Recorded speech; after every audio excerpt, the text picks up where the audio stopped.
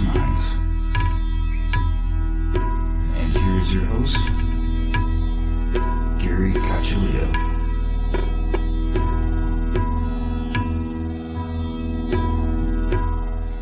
Welcome, everyone, to another episode of Everything Imaginable. I am your host, Gary Cacciolillo. And before we get started, I want to thank everybody for listening. Also thank the contributors to this show, who are Candace Sanderson, author of The Reluctant Messenger, and Joseph Simkovic, author of How to Kiss the Universe. Ms. Aida, author, psychic, spellcaster, root worker, and witch. And you can find her at MsAida.com. MISSAIDA.com. And this episode is being sponsored by Ginger Glasser. And you can find her at tarotbyginger.com. She's a tarot reader, evidential medium, and healer. And you can find her at tarotbyginger.com. And now, without further ado, our guest for today is Kaedrich Olsen, and I saw him on Beyond Belief, and I sent him an email, and he said yes. So thanks for coming on.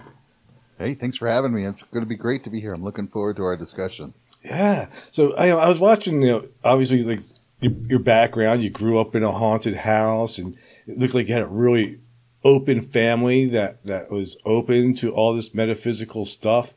What was that like? I don't know. It's kind of hard to compare that. Right, because that's all you know. In some ways, it was pretty cool. It's like I get feedback from people that didn't have a life like that it's like, wow, Kaedrich, you're one of the most interesting people I know. At the same time, growing up that way through junior high, through high school, it sort of made me a bit of an outcast because I had a completely different point of view on how the world worked, and what made sense to me didn't make sense to the people around me. Plus, I had, empathy. I could feel the emotions. I was aware of all the people around me at a very subtle level, and I could feel, the teenage angst and the discord that goes on from there. And it just kind of made me withdraw and pull away from everybody. So it was challenging and sometimes fascinating and interesting and enlightening at other times. It had its ups and downs. And from what I can compare, I think my ups and downs might have been a little different from other people's ups and downs, but all in all, good. How was that received in school? Like, were you popular, or were you like, oh no, don't mess with that guy, he's like the devil worshiper? That's exactly it. I was the weirdo goth kid. I could hear the whispers and the people talking around me, thinking I was some sort of a devil worshiper, which of course I wasn't. And, they just had a complete misperception of what it was, and it just made me roll my eyes, and I hate to say it, withdraw a bit more. I just wasn't going to fight against the crowds. To this day, I'm still not interested in changing people's minds. I like teaching, I like illuminating, but back then even, just like, that's what you think, I'll go find somebody that I can resonate with. No big deal. Yeah, there was so much misunderstanding over these different spiritual paths back then. I think now it's much better. I think a lot more people are open. This is the feedback I get from my kids, because, of course, my kids grew up just like in a very similar way that I did. Very open to the spirituality. They were aware of spirits. When they moved out of the house, because they're now 21 and 23, when they moved out, they were like, how do we bring spirits with us? And they sort of, were able to manifest what they needed spiritually around them. But growing up through school was still challenging. They were still sort of the outcasts, sort of the weirdos, but they did find more people, especially grown-ups, that were empathic with them. They understood more, and they still had a hard time fitting in and adjusting, but it wasn't as administrators in school were just like harsh, no way, cut. Just really down on me, but my kids had a lot more compassion. Yeah, it was pretty tough on me too as a kid growing up in school, and being interested in the occult, and my thing was I was mostly interested in more the Hermetic type of magic and tarot and Kabbalah and all that stuff, and nobody understood it. It was weird to them.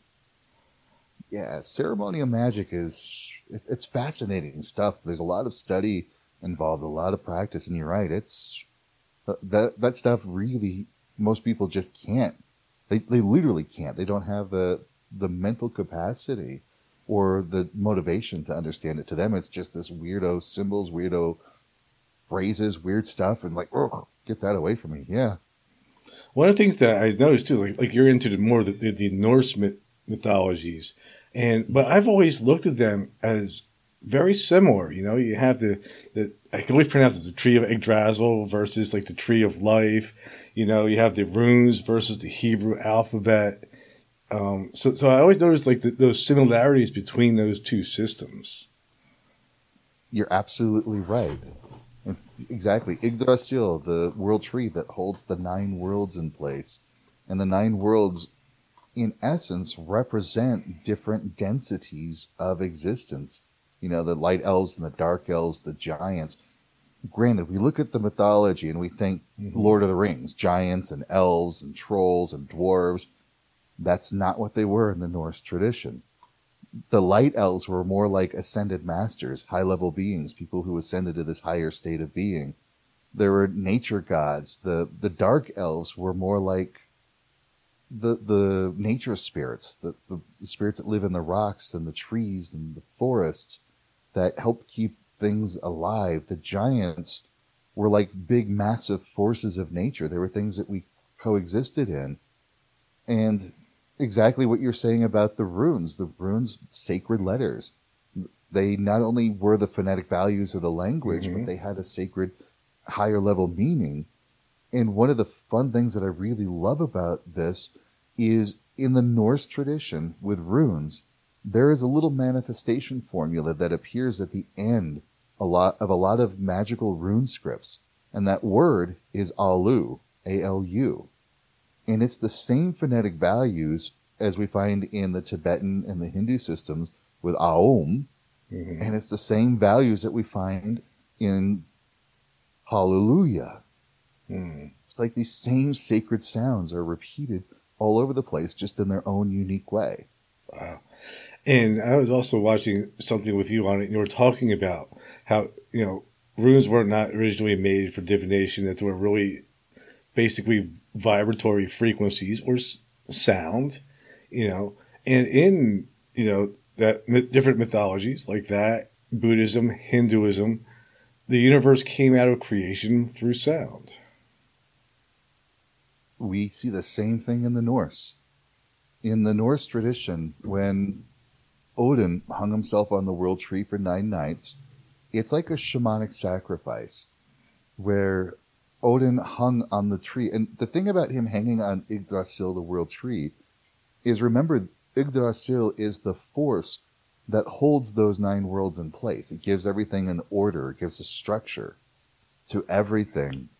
And with him hanging on the world tree, he's between the worlds. He's in liminal space. He's not in one world at all. He's between all of the worlds. So he has this access to a place called Ginnunga Gap, which is like the Greek chaos. It is that time in existence before there was time in existence. So he has that ability to connect with this deeper level of reality. And when he discovers the runes and he grabs them up and he falls from the tree, there's a stanza that's very telling that the runes were shaped by the Ginregen, which are like the high holy rulers, the beings that were in existence before the gods, before our world. The runes were shaped by the Ginregen, but they were colored by the Fimbulthulr. And Fimbulthulr means the great superhuman, supernatural singer. And in the Norse tradition, a Thulr is a sacred singer. Think of it like a cantor in the Jewish tradition. They're singing the sacred songs. And a Fimbulthulr coloring the runes tells us right there that the runes are vibratory frequencies, that they are levels of consciousness, that the runes existed in a place before there was physicality, before there was time, and that there are these energetic vibratory frequencies that connect with consciousness in a way that underlines all of reality. That explains why music is so powerful. Exactly. They're like the harmonic overtones and undertones of the universal frequencies. Yeah, absolutely. Because like when I think like if you want to change your mood, all I have to do is listen to some music. Absolutely. And that changes my consciousness. And then that changes Exactly. reality. It really does. I agree with that. I use music for the same thing. Sometimes I want to be sad and remember certain things, so I'll play those songs. Sometimes I want to be happy and get myself out of it. Music is the key to that. One of the things that you described in an episode that I watched on Beyond Belief is you sort of combined almost like a holographic matrix theory with the traditional idea of like the tree of Yggdrasil or a Kabbalah type of tree. What do you mean on that? You kind of like put it in like this term of like reality sort of mirroring itself off of all these different things. Yeah, I do have like a set of universal principles. One of these days I'll write a book about them. It's actually outlined in hand, and I've got it on the shelves behind me. And one of those universal principles is that the universe is a reflection of itself in all ways. Mm-hmm. And that it's that holographic principle that if you look at how you are living, you understand about what's going on in your inner world. You look at how the world is shaped around you. You understand what you're projecting out there. And that goes onto the grand scheme of things, that we as a collective whole of humanity, how we are shaping the world is how we are working together and individually working and collectively working. Yeah, we are all interconnected at so many levels. And that's something that science is proving. Did you ever wonder how such ancient cultures from like 3,000 years ago and before that had this knowledge? Yeah. There are some times I wonder about that. Like, where did some of this come from? And I've really resolved, the more I look around where we are today and studying in ancient cultures and just looking at the proclivity of everything, definitely ancient cultures knew some things that we don't know. How did these guys move massive stones? How did they shape them and fit them so perfectly together like they were melted? We don't know how they did that. That's some of the stuff that escapes us.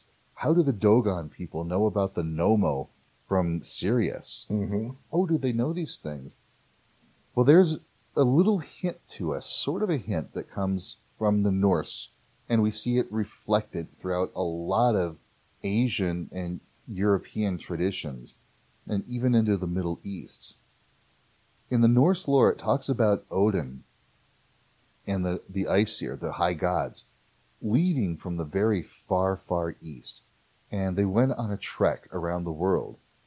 And in the Prose Edda, Odin is known by a bunch of names. There's like 100 names for Odin.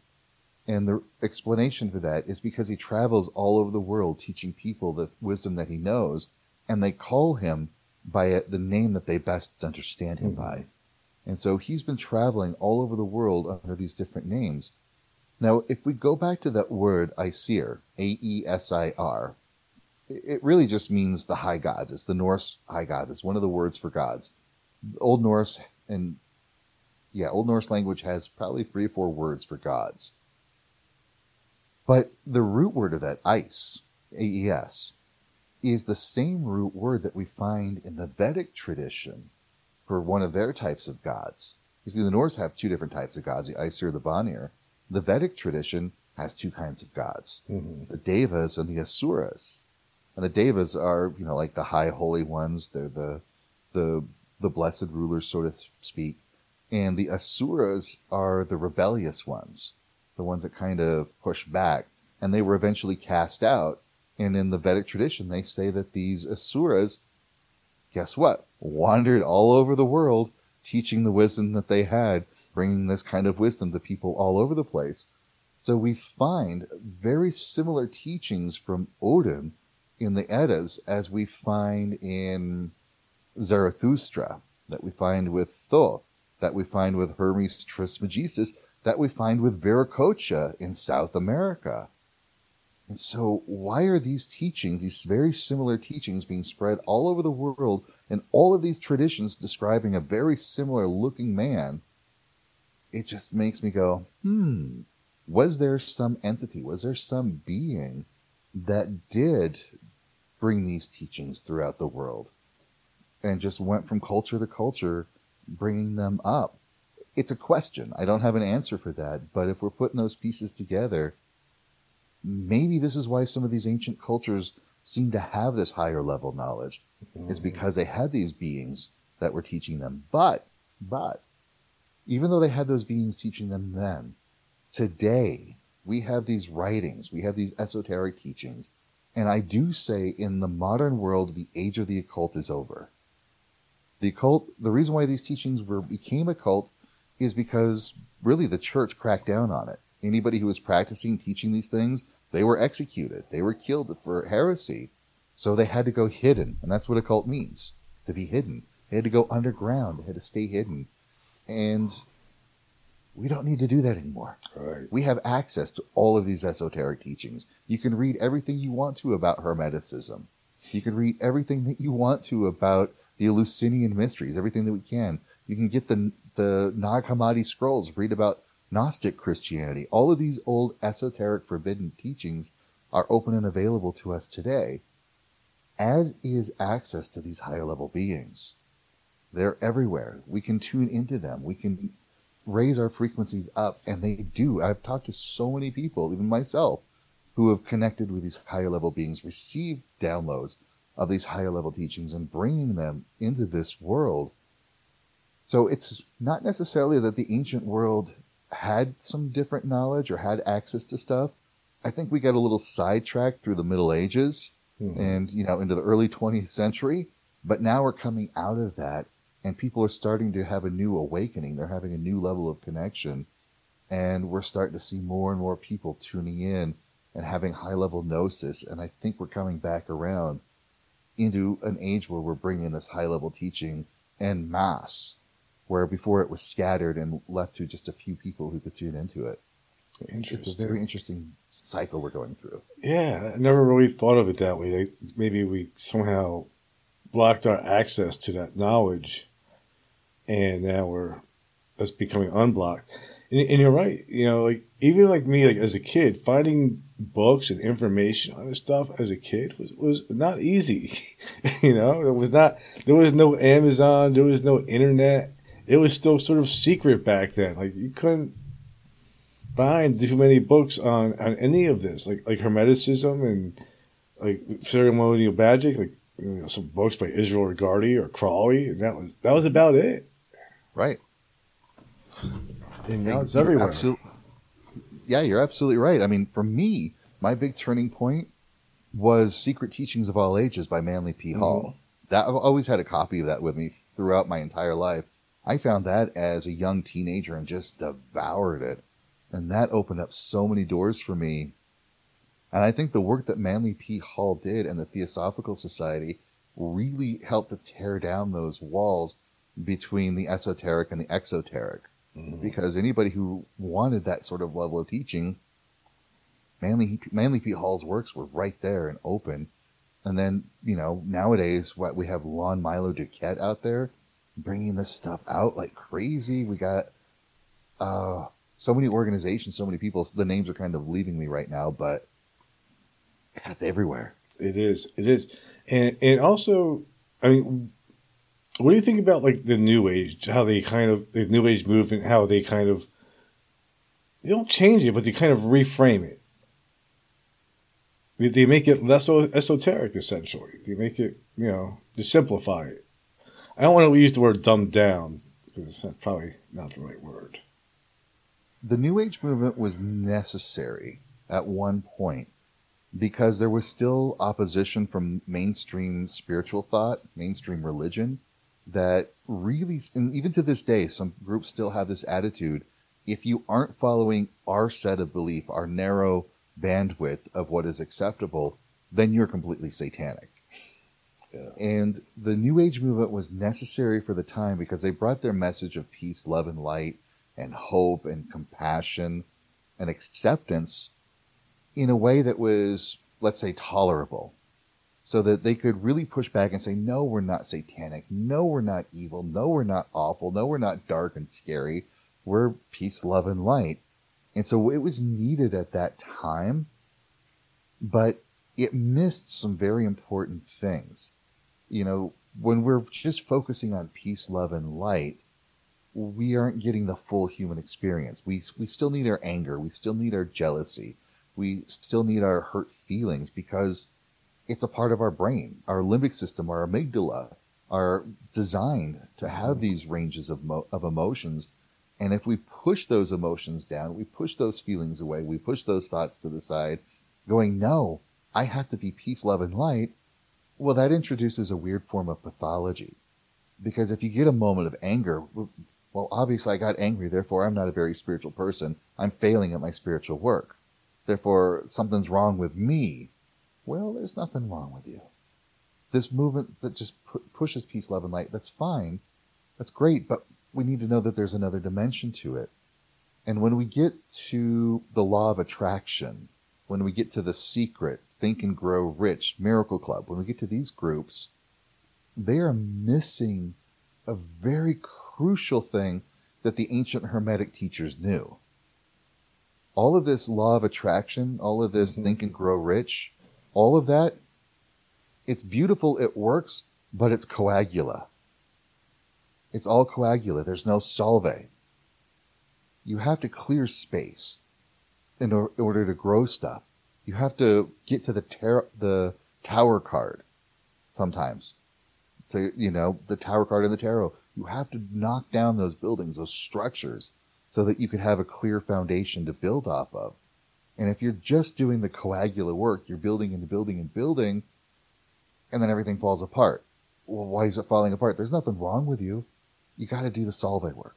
You got to get into the deep, dark places which the New Age movement doesn't like to go. Mm-hmm. It just wants to spiritually bypass, in a sense.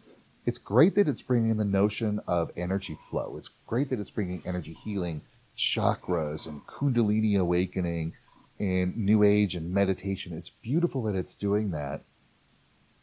But it also needs that other dimension that, as a human being, we still have our shadows. Mm-hmm. We still have this other stuff that we need to work on and clear out so that we can actually become this higher level being that's unencumbered.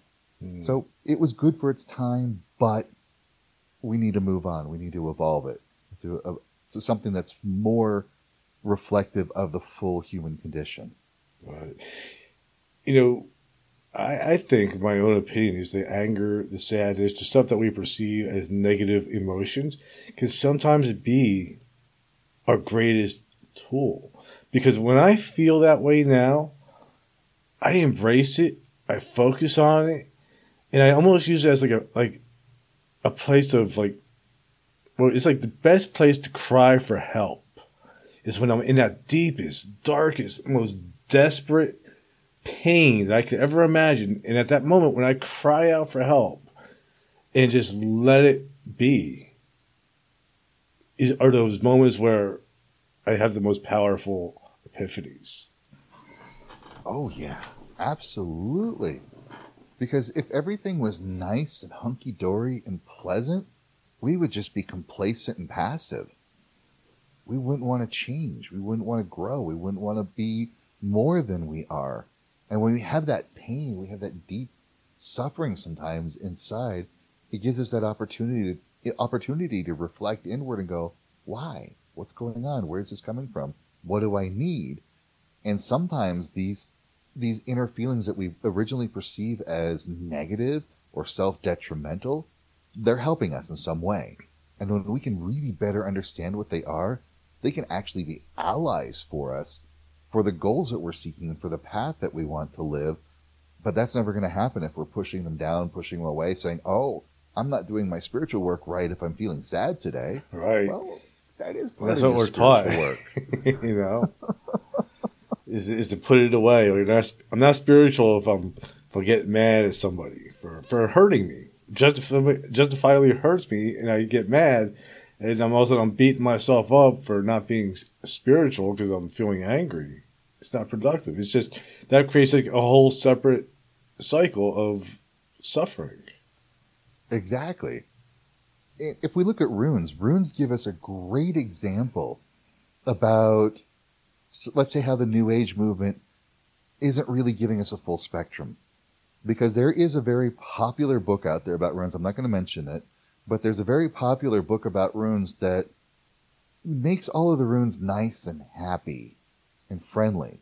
For example, it takes the rune Thurazaz, and it tells us that Thurazaz is a gateway, an opening to a new place, a new way of being.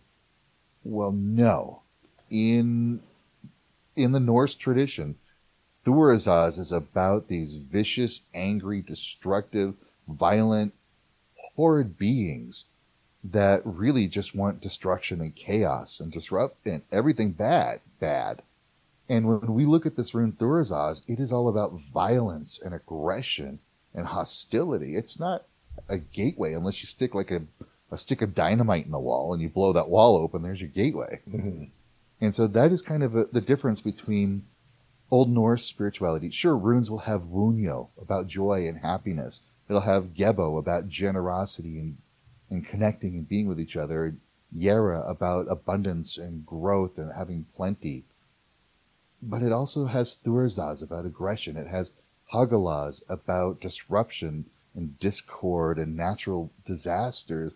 Nauthi's, about need and constraint and not having what you need to survive. But that kind of all got a little bit softened when that book came out, when the New Age movement found runes. It got softened and everything was nice and pleasant and happy. And I'm like, no, runes are actually a real reflection of everything that it means to be human at the spiritual level. There's a couple things that I really find fascinating about runes. One is that their shapes. They all come from the shape of the tree. They're all like, you pull them out and make different sections of it. And the other thing that I think is interesting too is, or I sort of associate them too with, is sacred geometry. Yes. Yes. I did a little bit of exploration on that. I've got a diagram that I've got to write a book about. It's part of also what's outlined here that I got to work on. It's a 6-pointed star diagram that has the shape of all of the runes in it, from the Elder Futhark and the Younger Futhark. It has all of the shapes of the runes because all of the runes basically have 60 and 120 degree angles in all of the runes. Those are the same angles we find on silicon dioxide, quartz. The same angles we find in water, ice. It's also the same angles that we find on the seed of life and flower of life. Wow. And if we stop and we look at the flower of life, at every one of those little Vesica Pisces that are all over the flower of life, you can actually find all of the shapes of the runes within those Vesica Pisces. That's pretty cool. I didn't know that. One of the things that I used to do when I first learned about runes, though, is like, if I had a situation in my life, right, I would look up at trees, and the first rune that I could find in the pattern of a tree would be what I need to work on. Because it can be found so easily in nature. Yep. I like that. At first, I used to be skeptical of that because I'm like, it's just shapes out there. They're just your own mind making it up. But then my brain went, stop. Yes, 100% it is your mind making it up, but it's your subconscious mind trying to talk to the conscious mind through the symbolic reference of going, look, here's this shape, here's this symbol, pay attention to that. That's important. And then when you do that inner reflection of what that symbol means and how it works for you, then it's absolutely relevant. Yes, the shape is just on the tree for everyone to see, but the fact that you noticed it and you made that connection is why it's relevant for you. Right, because there's like 100, like probably all the shapes are there, you know? But it's the one that pops out to me. So because my mind is like, notice that's the one that I need. Somehow our minds recognize this sacred geometry. It's still a language for us to understand that's there for us. That's absolutely true. And that's why I'm teaching people how to develop their own symbolic dictionary by looking for those symbols everywhere. And sometimes the symbol isn't just a rune, but maybe it's like whenever you're having a moment of turmoil and you're looking for an answer and there's like the color yellow there. Something pops up that's yellow. And then you look at what that yellow thing is and you notice how that yellow makes you feel. And like, oh, that yellow is a symbol. Or numbers, right? Mm-hmm. People Yeah. see 1111, 222, 333, 444 all over the place. Those numbers are there all the time, right? The clock is going to be 222 twice a day, 7 days a week, 365 days a year. But that moment when you're wondering, when you're thinking, you're like, what do I do with this? What do I do with that? And then it's 333 and you notice like, oh, it's 333. Beautiful. That's your subconscious mind. That's your guides, higher level beings poking you, going, psst, look at the clock right now. Because that's a relevant moment to you. And this is important to pay attention to what you were thinking about, what you were feeling, and what you were contemplating, because that's the moment that you want to pay attention to. Mm. So they're right out there. Those people that are skeptics, yeah, it's always that way. It sure is.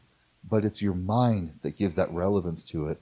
And that makes it so much more important. Mm. So what are these higher level beings? Like, have they always been there? And why did they even care about us? That's a valid question. Yep, they're always there, always have been. They've always been around, at least in my experience. And when people talk about these, even the ancient cultures, they were the genius and the daemons to the old Greeks and Romans. To the Norse, they were the Disir, the Alfar, the Diar. The Old Norse described them.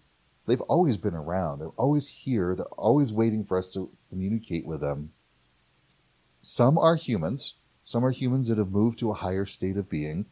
When I'm working with clients, I always call in guides so that, the session is for their best work. The guides are always there. And I've seen guides that have been everything from a family member that's hanging out trying to guide and influence things in the best way, to a human being that just had another lifetime and now this is what it wants to do and how it's working to, and I hate to say it because it seems so wacky woo-woo, but that's what I do, that it seems like they're beings from other worlds or other dimensions. Sometimes they're entities that have never had a body. They come in like a myriad of flavors and shapes and sizes. And why do they care? Sometimes I don't know. I wish I had a better answer, but sometimes it's like they've got nothing better to do than to care. Sometimes they feel a karmic connection. I don't want to use that word, but I don't know how else to describe it because we're working in a place where we don't have a good vocabulary. But there's like some connection that they feel that they really want to be a part of it. And sometimes it's like, oh, this one person doing their work is going to be influential in a certain way for certain things that are going on for the collective whole. So they're here to give that one person that nudge in that right direction that will cause a cascading domino effect that will affect so many other people. They come for a bunch of reasons, and sometimes I have no idea why they're there. Yeah, I don't know either. One thing I don't know, they show up more when we ask them for help. Do you think that's true? Like when we ask for help, especially when it comes from a place of authenticity, they'll show up to help. 100% of the time. Right. And there's no, I mean, for me anyway, I don't think there's any special way to call out for them either. I have all these, there's like thousands of books out there and grimoires of different rituals and incantations and potions and all of that to call upon these entities. But really, I think all you have to do is ask from a place of authenticity. Exactly. In a weird sense, it's sort of like you're tuning into them. You're moving yourself to this higher state of mind, maybe. You're coming at a place where, like, hey, I need help with this one thing. And you're getting a kind of an internal feel of what that one thing is that you need. And then you open yourself up to being receptive to that sort of help.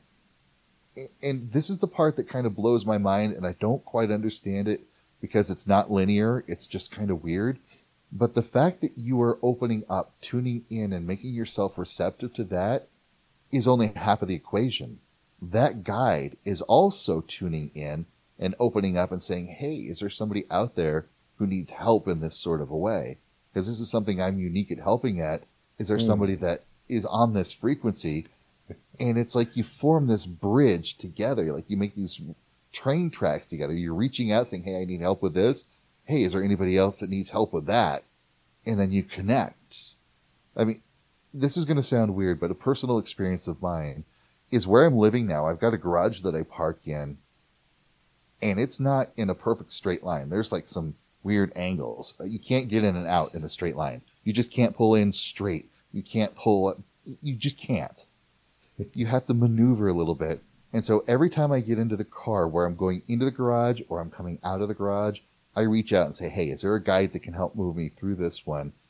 And I swear there's like these little nudges like, okay, stop, turn your wheel this way, go a little bit, turn your wheel that way, and go. And if I just stop and I listen, it's like I can feel that there's somebody there that has an outside perspective saying, okay, move your car this way, now move it that way. And it just works out like magically every time. It's kind of weird, but there's somebody there that wants to help me get in and out of the garage. I need a driving genie.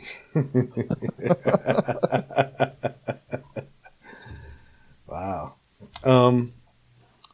So, what do you think about evil spirits? Do you think that there's evil spirits that need to be, the haunted house where people are tormented and things like that? What is your take on it? Because I know, like, I watched in that other interview, you had like different ideas on, like, what a poltergeist is, what a demon is, what a regular human ghost is, etc. Yeah, let's go back to one of my universal principles. Like the universe is a reflection of itself in all ways. And in that sense, whatever you put out to the universe, you get back. Mm-hmm. And so if you're putting out evil and destruction and death, well, you're going to get that back. And if that comes back at you, that means that if there's some evil thing out there that wants the destruction of everything, it's going to get it fed back to it, and therefore it now no longer exists because it destroys itself the moment it comes into the creation to do that. So you can't have an evil being. You can't have these terrible, awful things that exist just purely for the sake of destruction and malevolence, because it gets fed back onto itself and then it's gone. So what else is there out there? Well, this is where it gets a little complicated. And one of the things that we have to come to an awareness of human beings is, as human beings, we are very powerfully creative entities. We create things all the time. It's not something we're taught to do. It's something we've never even really been told, so we're not aware of it. And this sometimes makes us feel like a victim to external sources. If we are feeling fear, let's say there is a ghost in the house, a spirit of somebody, whatever we want to call that entity in the house, it's a human being, this energetic presence of a human being, and it gets curious about a book on your shelf, and it's like pulling at the book, and it drops the book. You're alone in that room, you're now freaked out. And everything you know about the paranormal comes from movies and TV shows. And you're used to seeing a book fly across the room in the movie, and everyone getting scared and possessed and bad things happening. You see the paranormal investigator TV shows, which come across as really believable, but they're not. And of course, these guys are freaking out any like creak and bump and thump that goes on. They're scared. They're freaked out. So we're being trained. That book falls. Oh my God, there's a demon. It's awful. I need to be scared. We're producing fear. Mm-hmm. Now we're actually creating something called a thought form. And ancient traditions all over the world talk about thought forms. In the Norse, they're called hukam. They're right in the Norse. You're creating this thought form, which is just a little ball of energy that subsists off of fear. And when you're home alone at 3 o'clock in the morning, you're just kind of getting chill, relax, or whatever, and all of a sudden that wave of fear comes over. It's that thought form you created. It's not evil. It's not trying to hurt you. It's trying to scare you, so you're producing fear energy to feed it. And that's the way a lot of these entities are out there. Egregores are collectively created beings where we come together as a culture and say, ooh, this Penhurst Asylum, there were really terrible, awful things that happened. There were definitely lots of suffering and lots of horrible things that happened to the people that were admitted to this facility, and people died under horrid circumstances. And the more we're telling the stories about how awful Penhurst is, about how haunted Penhurst is, about there's got to be this big, nasty, scary, evil thing, our collective belief creates this big nasty that lives in Penhurst. And yes, it is subsisting off of the torment and the suffering and the fear that is brought into it. And it's very powerful. It's alive. It's consciousness. It does have a consciousness in its own way, not like ours. And it's there. It's not quite a sovereign entity like a human being is or an ascended master, but it's there. And if you go messing with it, it's going to bite back in a very bad way. In much the same way, you don't want to go out hiking in the woods and you see a sleeping bear and you're going to poke the bear. Well, that's just dumb. Okay? So you're not going to go into Penhurst to poke the bear. It's just dumb. But if you can respectfully coexist with it, you realize that it's a functioning entity in the landscape of the paranormal, just like a bear is a functioning entity in the landscape of the wilderness. You don't mess with it because it will bite you back, but you can respect it. You can coexist with it. You can observe it. You can study it. You can be there with it and not have a problem. And the way I refer to evil and think about evil and these evil entities, there was a brilliant line in Doctor Who. I know it's science fiction, but Doctor Who said this really beautiful line about evil. He said, evil really is just a matter of which side of the fork you're on. So even if we go to the landscape of the wilderness world, if a fox kills a rabbit, to the babies of that rabbit, that fox is an evil entity. But the fox brings that dead rabbit home to its babies, and those fox babies consider that fox to be an angel. It's just our interpretation of what we're putting onto our experience and how we're propagating some of these negative stories and these negative things out there. Yes, demons are real because we created them. And yes, they're validating certain religious aspects because they're there. But when you realize it's the human consciousness creating this and building this reality to fit its expectations, then you understand how powerfully creative we are as human beings. And when we understand that, we can reshape this energetic landscape that we're all forming together. And these entities will either have to get a new job or they will just kind of starve out of existence because we're not feeding them with our fear anymore and our belief. It's kind of like that hermetic principle of polarity. Yes. You know, you're not going to have love and hate are two ends of the same stick. And here's the thing I like to think about that polarity principle is, okay, we're going to have the pendulum that swings back and forth across a singular fulcrum. And let's say that this is between fear and joy, between scarcity and abundance, right? Mm-hmm. That's where it's swinging. But nothing says that fulcrum has to remain fixed. Let's say we have this spectrum that we're balancing between, but now we're shifting the fulcrum to the more of the positive end. And now we can redefine what this spectrum of polarity exists. It doesn't have to be good and bad. It could be great and pretty decent. We could shift that fulcrum with our own will. I never thought of it that way. That's a good one. I like it. and the other thing, like with these spirits that we're creating with our collective consciousness too, I mean, we can also use that to our benefit. And a lot of magicians do. They will create an entity to go out and do certain tasks and then put it to bed or whatever, or keep it around. You were absolutely right. Just like every demon is a created type egregore, every angel can be a created egregore that's helping. And of course, if we go to the biblical angel, they tend to be the Bible tends to like read angels as genocidal maniacs. They're horrid. Yeah. But today's world, right? That's not what angels are in today's world. And these egregores that we create for angels are much better to work with. We can work with them on a level. I do believe that most of the deities in pagan traditions are egregores of some form or another. Plus, we can create servitors and tulpas.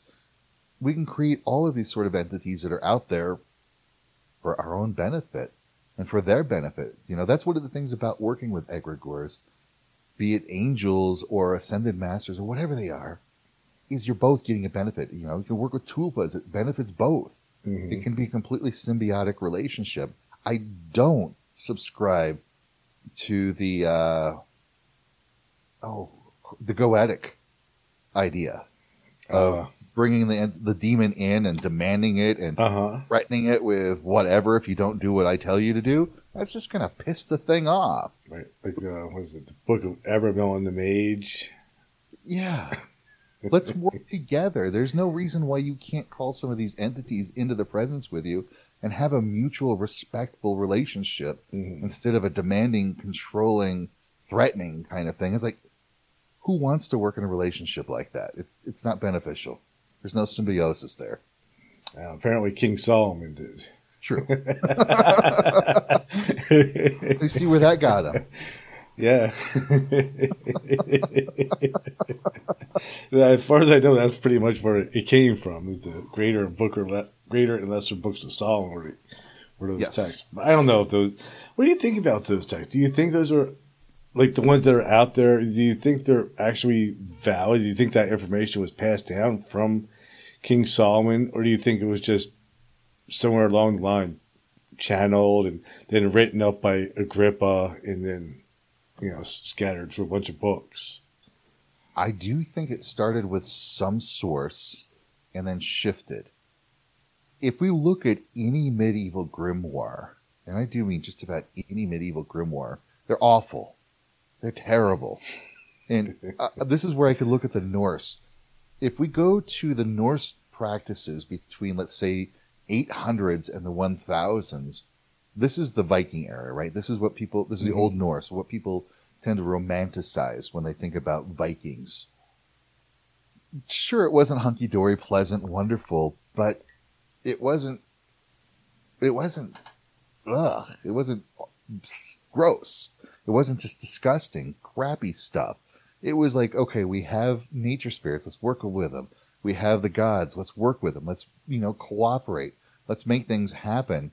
But then we get to the medieval times, and it starts to be like cutting the skin off of somebody's body and stealing a coin from a widow and putting that in it so that you can put these pants on. Wear these pants so that you can get fortune. It's like, you don't find that until the Middle Ages. Mm-hmm. When you look at, even the false hierarchy, any of these books that were written in Europe, they're horrible. It's like watching a horror movie today, like watching an Evil Dead movie. There's no way in hell anybody's doing these things.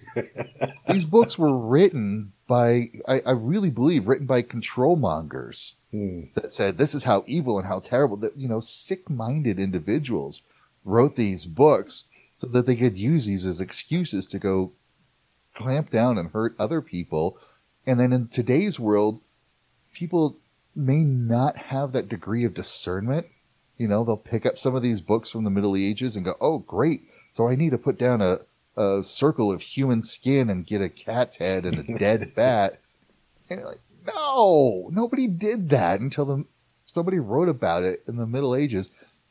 And even when we get to the Goetia and the false hierarchy, those 72 demons that are highlighted in there were beneficial, loved gods of the Macedonians, the Babylonian, the Canaan people. Right, like Baal. Right. These gods that were very beneficial and wonderful were literally demonized and then written down as demons. And it's like a reflection of just how awful medieval grimoires were. They're gross. My favorite was always the Hand of Glory. It's like you need the left hand of a guy who's been hung on the night of a full moon.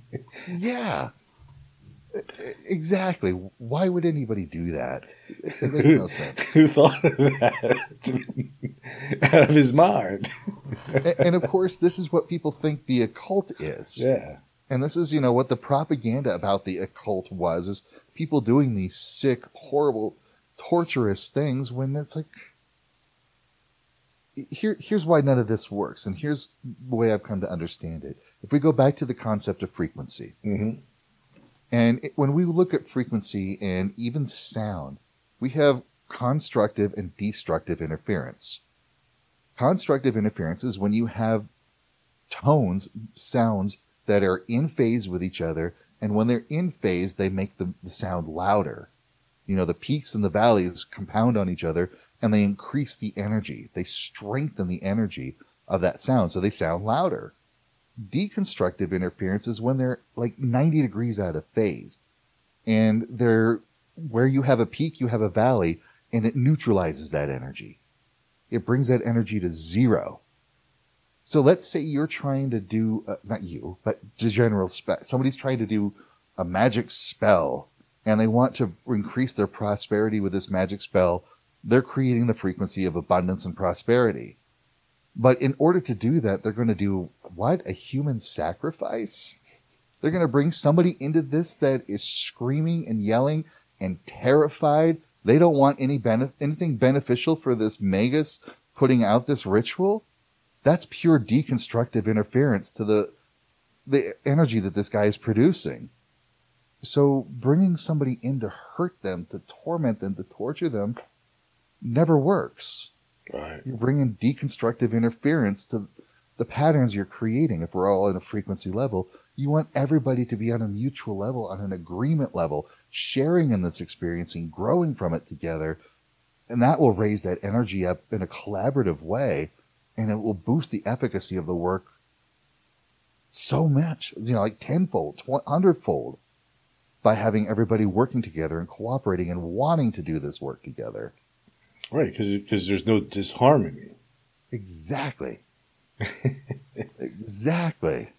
And that's where the occult just got all this bad word and bad vibe, and now you got people that just can't discern that, or unfortunately maybe they're mentally ill, thinking that this is the way things are, and then we get the conspiracy theories that spin out of control. It's just like, no, nobody's going to be hurting somebody to try to make magic happen. It just can't work. Yeah, it doesn't happen. Yeah, it's just those crazy old books that that were circulated as, disinformation, just like we have disinformation now. Exactly. Exactly what it was. Just so they could burn people, I guess, at the stake. Mm-hmm. Burn people and scare the masses back into the pews and filling the coffers. Absolutely. Yep. It's horrible.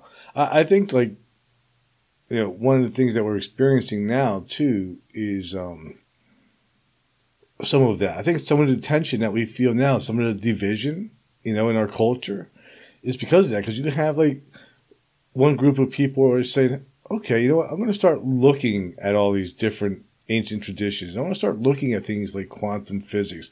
I want to start researching frequencies and cymatics and all these things and figure out how I can apply these things to my life to elevate my own consciousness. And then you have these other people over here, like the church guy, the preacher, who's like, this isn't good for business.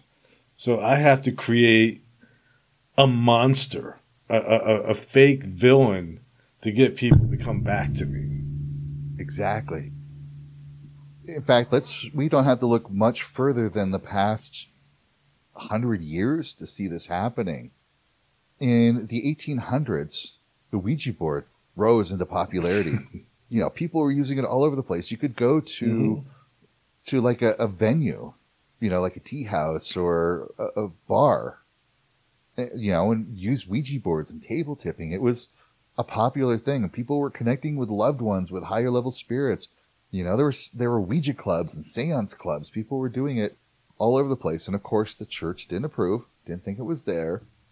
But do you know when the Ouija board became associated with demonic entities and evil things? I guess with the Warrens? Even just a little bit before that, when The Exorcist came out. The Exorcist, the first time somebody used the Ouija board and then the girl got possessed and everything went to hell because of the Ouija board. Now today people think the Ouija board is a portal to hell opening for demons when prior to The Exorcist, it was this innocent toy for connecting with spirits and being there. But you're right, the Warrens. I'm sorry, I have to do my soapbox on the Warrens.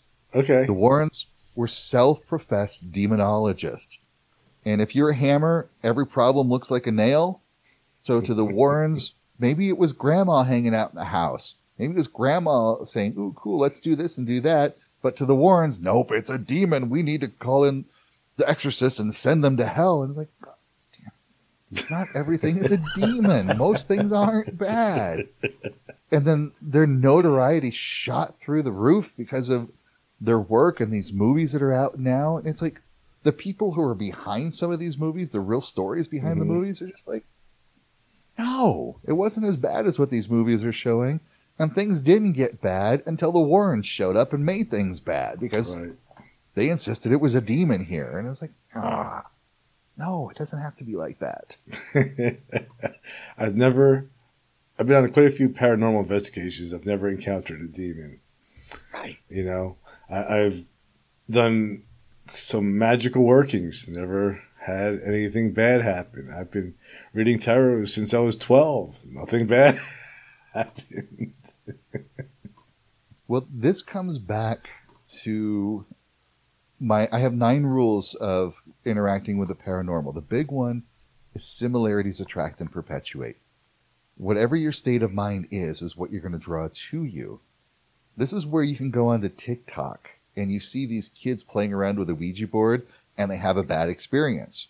Why are they having a bad experience? Because they watched other people on TikTok having a bad experience who watched movies like The Exorcist, and they don't have any training. They don't have any background when doing this work. They just see a scary paranormal show, scary paranormal TikTok. They're scared to death themselves. They're going to get out the Ouija board and they're going to have a bad time.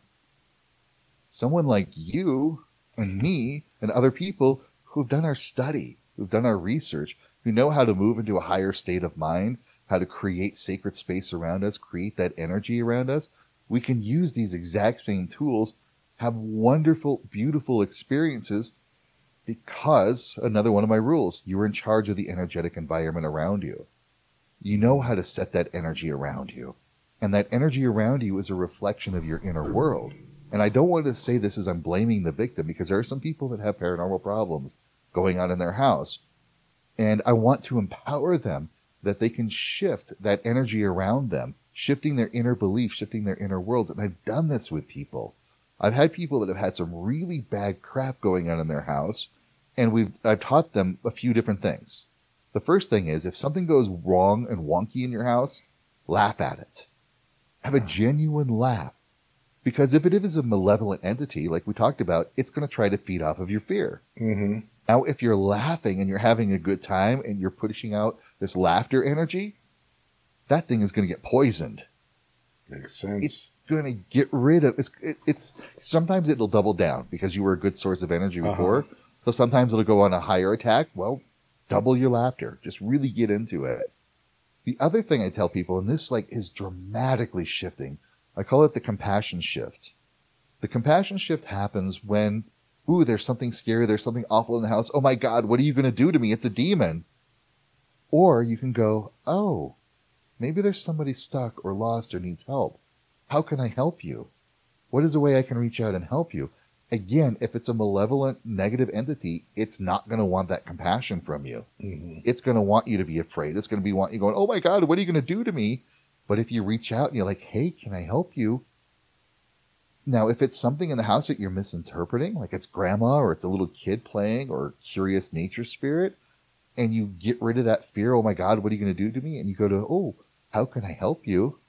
You're going to open this doorway to build a connection, to build a rapport, and it's going to shift your interpretation of what the paranormal is, which leads into my favorite rule of working with the paranormal. The more you interact with the paranormal, the safer it gets. Because you start to dispel all of those paranormal investigator shows. You dispel all of those movies through your own personal experience. You get to see that thing in your house is just a house spirit, just tinkering and playing with stuff. It's not something there to hurt you or scare you. It's just curious little playful bugger. And then when you see that and you can have fun with that, wow, all of the bad stuff like instantly stops. Mm-hmm. And it never comes back because you were the one creating it. Right. And when you see that, you have this great reaction. It's like, whoa, this paranormal stuff is wonderful. It's beautiful.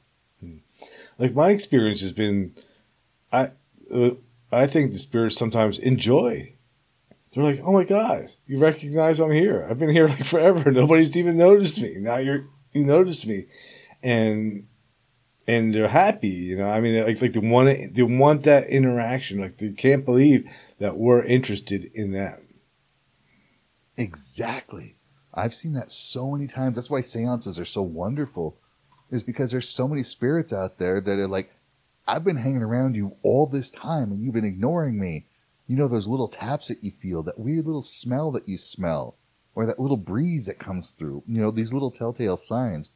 When they show up in seance, I'm like, you know, when you're home and you feel like that little breeze that comes across, and you know how it's just on your left arm, like, yeah, what the hell is that? That's your dad saying hi. He's brushing up against your arm like he used to do. And she was like, oh my God, really? I'm like, yeah. And when they notice that, and when they can recognize that, and she feels that now, and she goes, hey, Dad, I love you. What's up?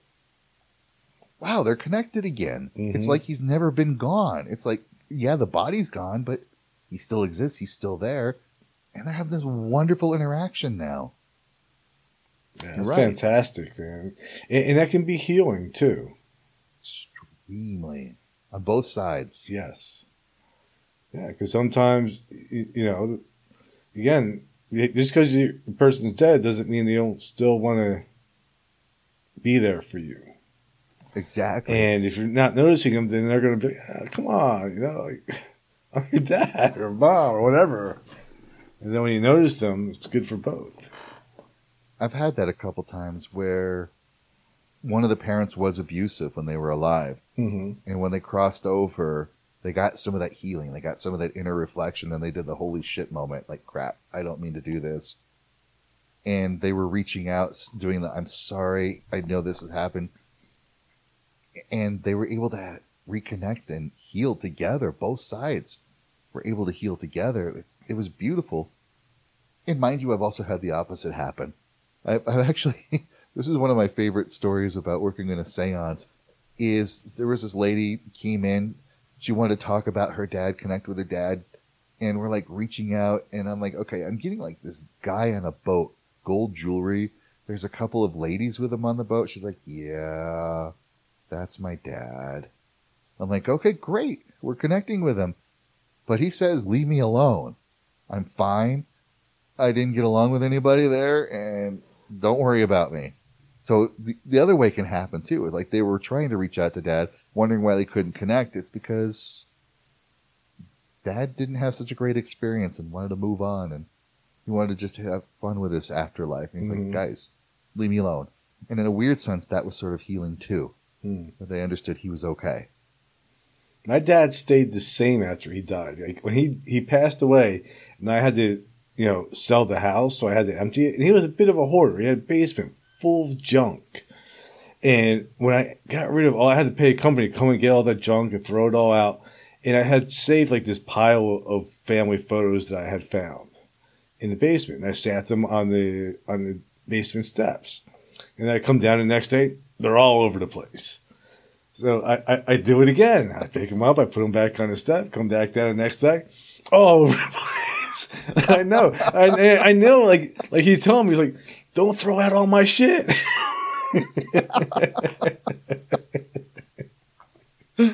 Yep, I love that kind of stuff. That's awesome. Yeah, sometimes they don't change for a while, and that's okay too. Yeah, he just stayed the same cranky, hoarding old guy. I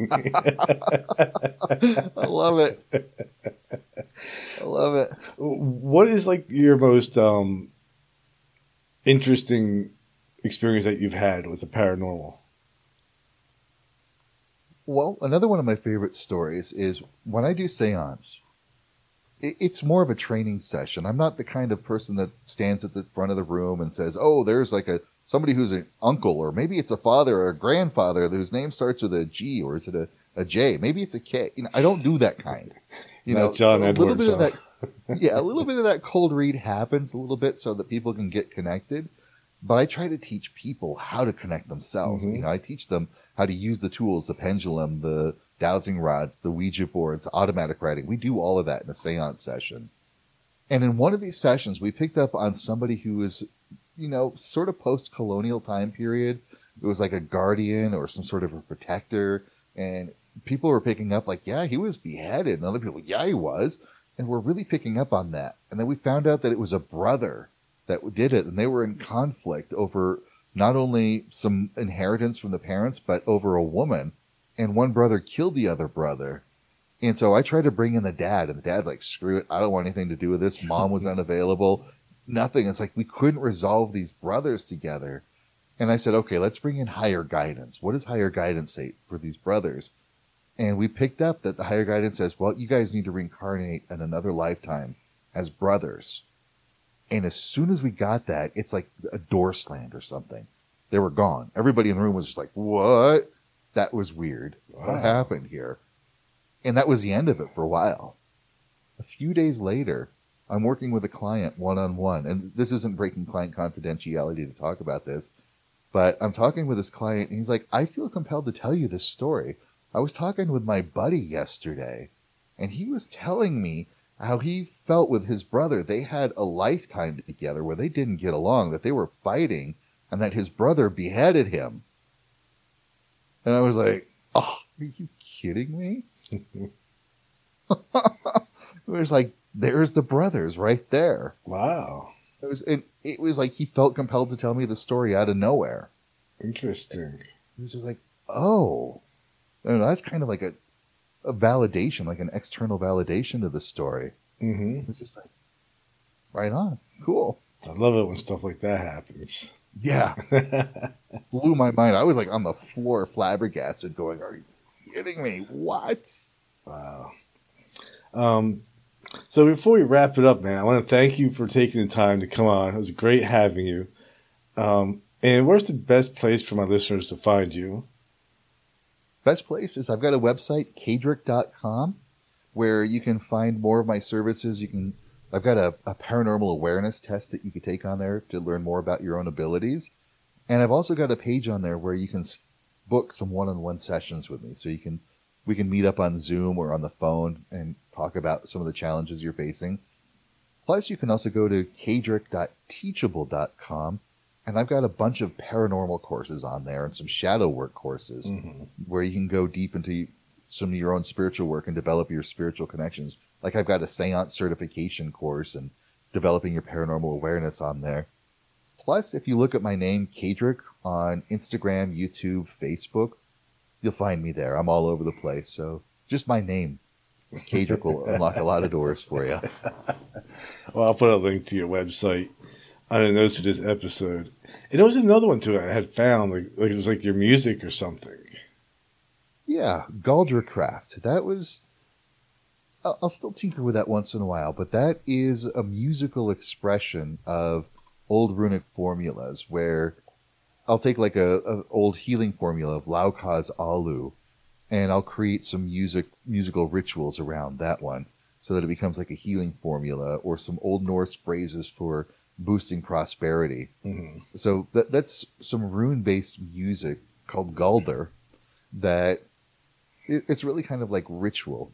And there's some meditations. I do have some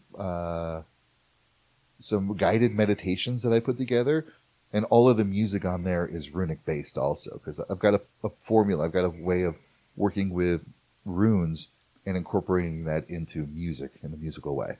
That's cool. Really cool. Well, this is awesome, man. Thanks for coming on again. And just hang out for one moment, and I'm going to play the outro.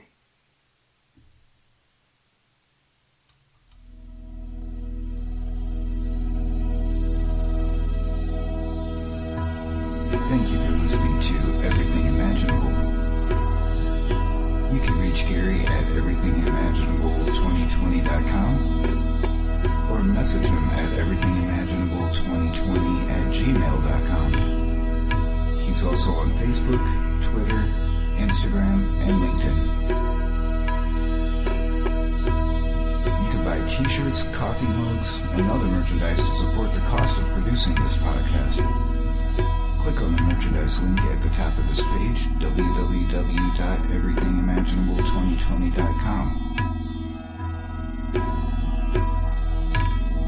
You can also buy the book Enlightenment Guaranteed. It's the only book on Zen that you'll ever need.